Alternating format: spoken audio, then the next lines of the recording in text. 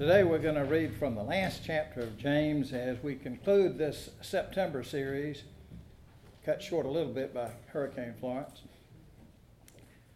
on the book of James, this New Testament wisdom book. And I mentioned the other week that somebody said, well, you need to give us a little hint about where this little bitty book is. So remember, and this will come in handy because next month we're going to focus a lot on Hebrews. James is after Timothy, Titus, Philemon, and Hebrews, and just before the several letters of Peter and John. And if you got to Revelation, you've gone way too far. So first, let us pray for illumination. Oh God, our Father, open our ears and enlighten our minds as we study your word. So grant that our minds may know your truth and our hearts may feel your love. And then confirm and strengthen our will so that we may go out to live what we have learned through Jesus Christ our Lord. Amen. So James chapter 5, starting at the 13th verse. Are there any among you suffering? They should pray. Are any cheerful? They should sing songs of praise. Are any among you sick? They should call for the elders of the church and have them pray over them, anointing them with oil in the name of the Lord. The prayer of faith will save the sick, and the Lord will raise them up, and anyone who has committed sins will be forgiven. Therefore, confess your sins to one another and pray for one another, so that you may be healed. The prayer of the righteous is powerful and effective. Elijah was a human being like us, and he prayed fervently that it might not rain for 3 years and 6 months. It did not rain on the earth. Then he prayed again, and the heaven gave rain, and the earth yielded its harvest. My brothers and sisters, if anyone among you wanders from the truth and is brought back by another, you should know that whoever brings back a sinner from wandering will save the sinner's soul from death and will cover a multitude of sins. This is the word of the Lord. Thanks be to God. Oh Lord, may my words and may our thoughts be acceptable in your sight, our rock and our Redeemer. Amen. When is the right time to pray? Well, James tells us 3 times we need to pray. 1, when we're suffering. 2, when we're cheerful. And 3, when you're sick.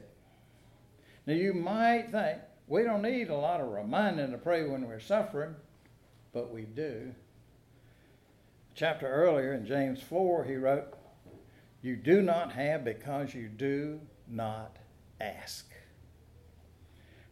One commentator noted that the word used here for suffering points less to what causes suffering than how suffering taxes the human spirit, gets us down in the dumps. Prayer can help us live faithful lives in spite of bad circumstances, by allowing us to open ourselves to God's grace and love. You don't have to watch the news or read the newspaper to find suffering. All around us are people who suffer more than we know. There's a whole lot of suffering we already know about. The tragedy in Joyce's neighborhood and other illnesses and challenges that people face and meanness that people have for each other. Well, just the way people drive on the interstate sometimes. That can cause a lot of suffering. All around us, though, are people who suffer more than we know, more than we can imagine. If you look at someone, and they seem to have it made in the shade, as they say, and they seem to have no troubles, no worries, well, you just don't know them well enough. They cover it better than others.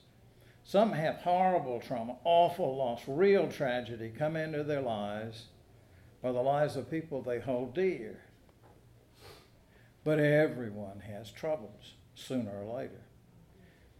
Well, we need to pray not just when we are suffering. We need to pray when we are cheerful. Are any cheerful? They should sing songs of praise.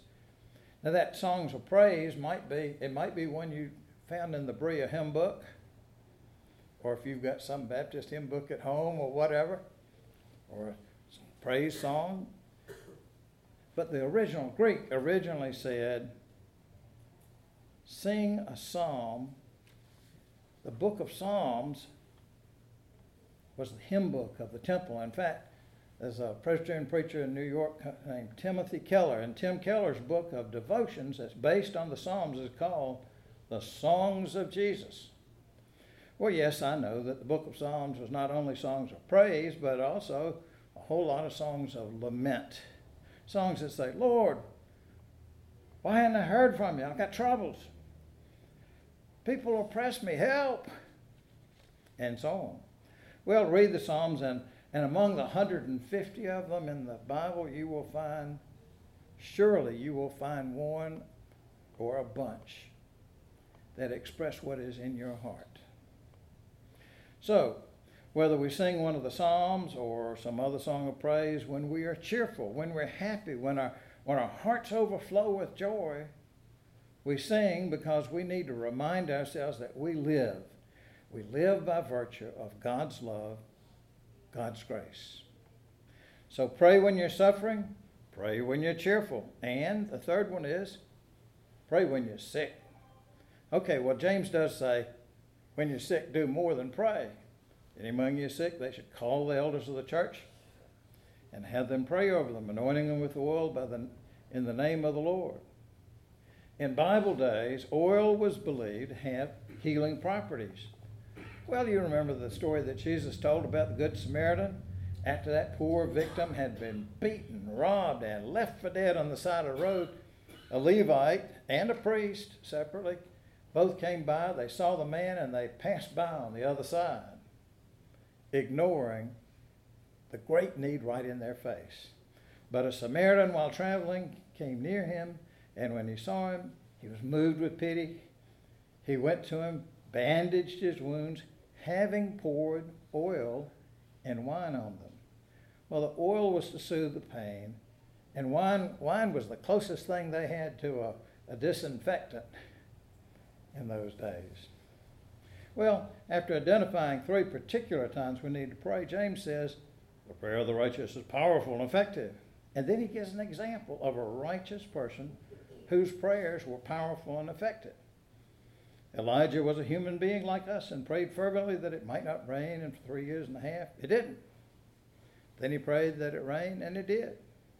Well, Elijah was a great prophet whose story was familiar to the church that James was writing to, but we might need a little reminder.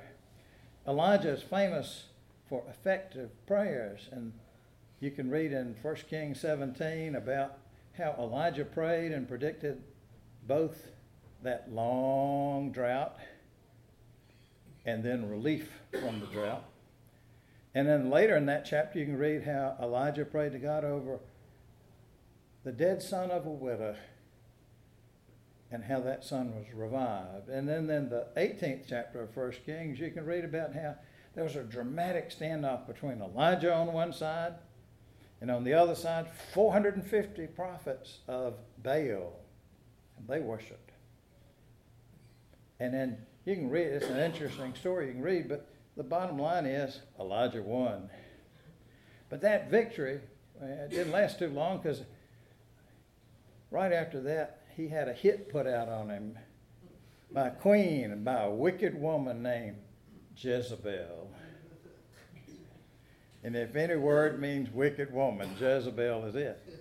And then he went on the lam, and he famously hid in the cave where he heard God's voice, not in the earthquake, not in the whirlwind, not in all the drama, but in a still, small voice. Now, let me ask you, did you notice the 2 things James told us about Elijah? First, he said he was a human being like us. Well, I don't know any of us who want to go up against 450 prophets, and not to mention the queen who wants to get you dead if you win. But Elijah wasn't some superstar, some genius.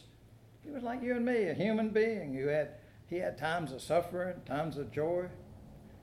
If they'd worn pants back then, I'd say he was like us. He put on his pants one leg at a time, right? Like everybody else. And the other thing James tells us about Elijah is he prayed fervently. He prayed with emotion, intensity. That word fervor comes from, like a lot of words, good old Latin roots. The word that comes from means to boil. And that's a hot intensity. Elijah prayed from deep down in his heart. You might say, Elijah was kind of like that little boy I heard about who didn't really quite understand all the church words and adult language in church. So he didn't end his prayers with a calm, quiet, Amen.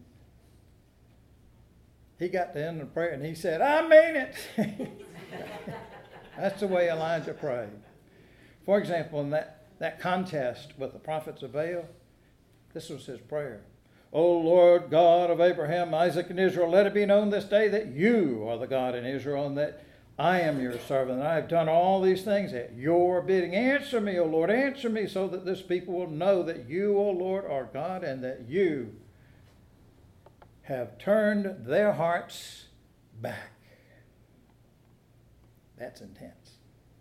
The last verse in the book of James says, you should know, whoever brings back a sinner from wandering will save that sinner's soul from death and cover a multitude of sins. Well, that verse partially reflects another bit of wisdom literature in the book of Proverbs. It says, hate stirs up conflict, but love covers all offenses. Like James, Proverbs is wisdom writing, and like James, the writer of Proverbs knew that speech matters. Just before the verse I just quoted from Proverbs, he said, the mouth of the righteous is a fountain of life, but the mouth of the wicked conceals violence. And just after that verse, he said, wisdom is found on the lips of those who have understanding. Now, if you have wandered from the truth, come home. God loves you. God forgives you. God has given you a church family full of fellow sinners to confess and pray with you and to sing songs of praise with you. If you have wandered from the truth that God made you, God loves you, God forgives you, God will help you find your way. If, like the rest of us, you find that you are prone to, as the hymn says, prone to wander, prone to leave the God we love, with fellow wanderers, come home. Come home. Give God your heart, your life, your all. Thanks be to God. The Lord is near. Do not worry about anything, but in everything, by prayer and supplication with thanksgiving, let your request be known to God. And the peace of God, which surpasses all understanding, will guard your hearts and your minds in Christ Jesus. Now may grace, peace, and love, the triune blessings of the triune God, Father, Son, and Holy Spirit, be with you now and forevermore.